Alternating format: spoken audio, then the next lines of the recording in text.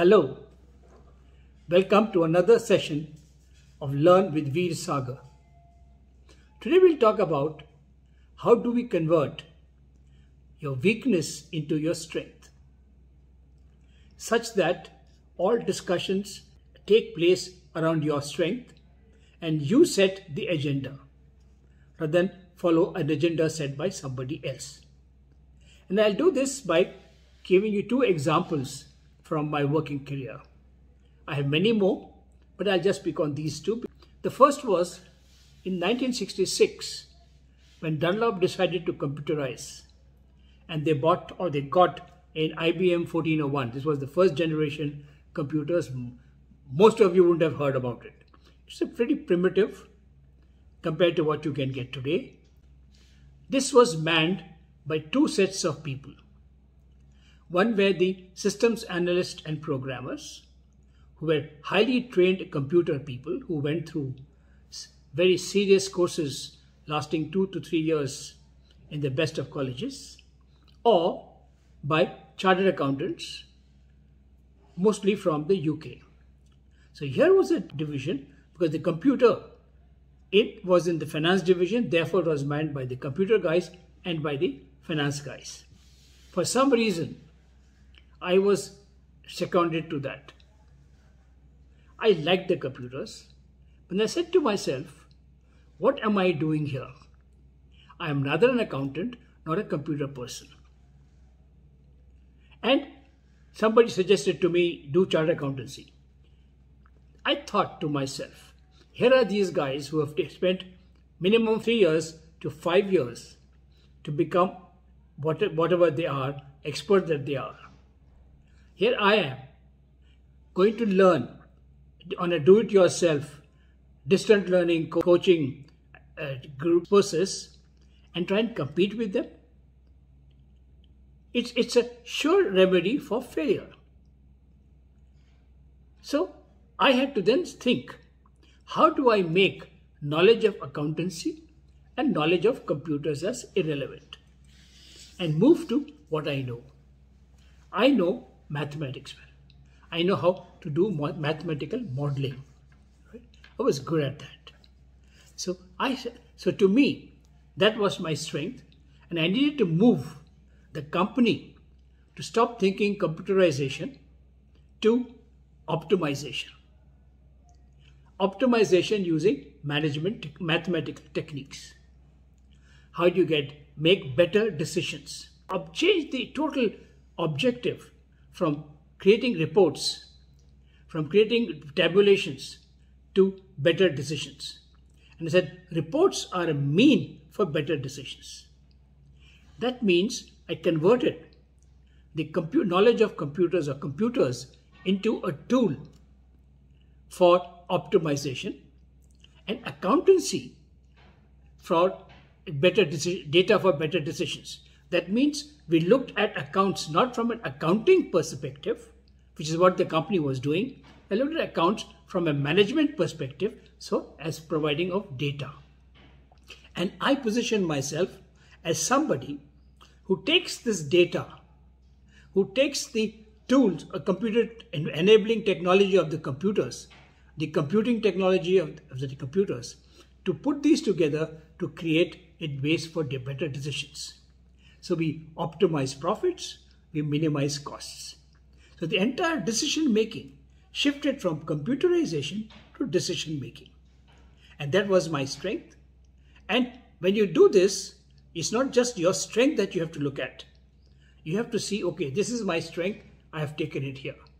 But is my strength of any use to the people for whom I am doing it? So if I just showed that I can do mathematical calculations, it was of no use. So I had to create not only to my strength, but to something which the management would like, and that is optimization. More profit, less costs, and they would lap it up. That way, I moved the decision-making level from data, from transaction to value.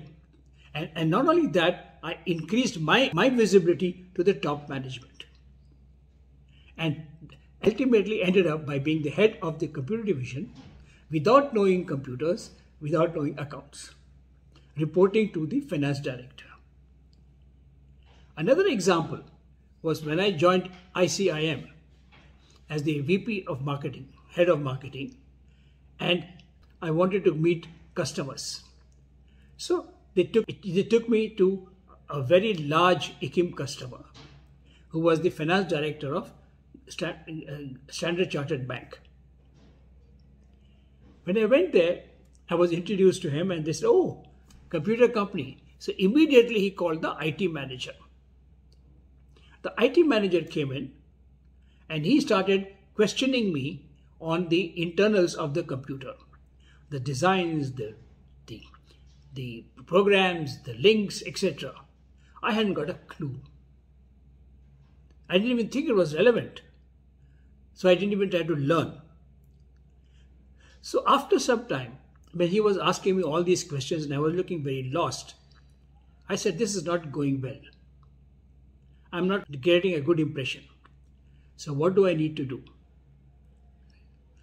I thought over it and I said, if I shut this IT guy up, right, then I'm going to create an enemy for life.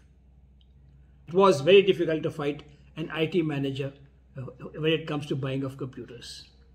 So that's not an option that I could pursue. So I said, okay, how do I make all this irrelevant? So I looked at the finance director and I said, you know, what your guy is asking are very important and relevant questions. And I think what we should do is I should arrange for my R&D head to come and meet him and spend a day with him to analyze and answer all his questions. But for you and me, I don't think we need to know this and get involved in the discussion. Let us sit down and think, why are you buying the computer? What is that you want to achieve? And can we help you achieve that? Do we have the power, the solutions to help you meet what you want to do? If not, all the bits and bytes are useless. If yes, then it really doesn't matter whether you have bits and bytes. That appealed to the finance director. He said, yeah, because he now can participate in the discussion. Because he was as lost about the bits and bytes discussion as I was. So we then both started discussing. And here I was very comfortable because I've come from a user base all the time. So I was comfortable and we had a very good discussion. He then went from there to meet the MD and continued the discussion. As a result, two things happened. A, I moved again the discussion from bits and bytes. Therefore, ultimately, it will be a price decision. So from price to value, what do we bring to the table? I also increased my visibility from the IT manager to the finance director and the MD. So discussions with me will be taking place at that level rather than the IT manager. So in both cases, right, I was able to make what I didn't know irrelevant, moved it off the table, and moved it to what was I knew and what would be good for the customer. The important rule here is it has to be good for the customer. Otherwise, it's no good. So in conclusion, if you do not know something, do not bluff your way or try and put down the other guy and saying, no, you're talking rubbish, right? Convert that into irrelevance as it's not required, not worth knowing, and move the discussion to something which you know and which is of importance to the end customer. The end customer must see this discussion as adding value to him. And once you do that, you have moved your entire discussion from price to value and your visibility at very high levels. Thank you very much. Till next time, it's goodbye from Veer Sagar.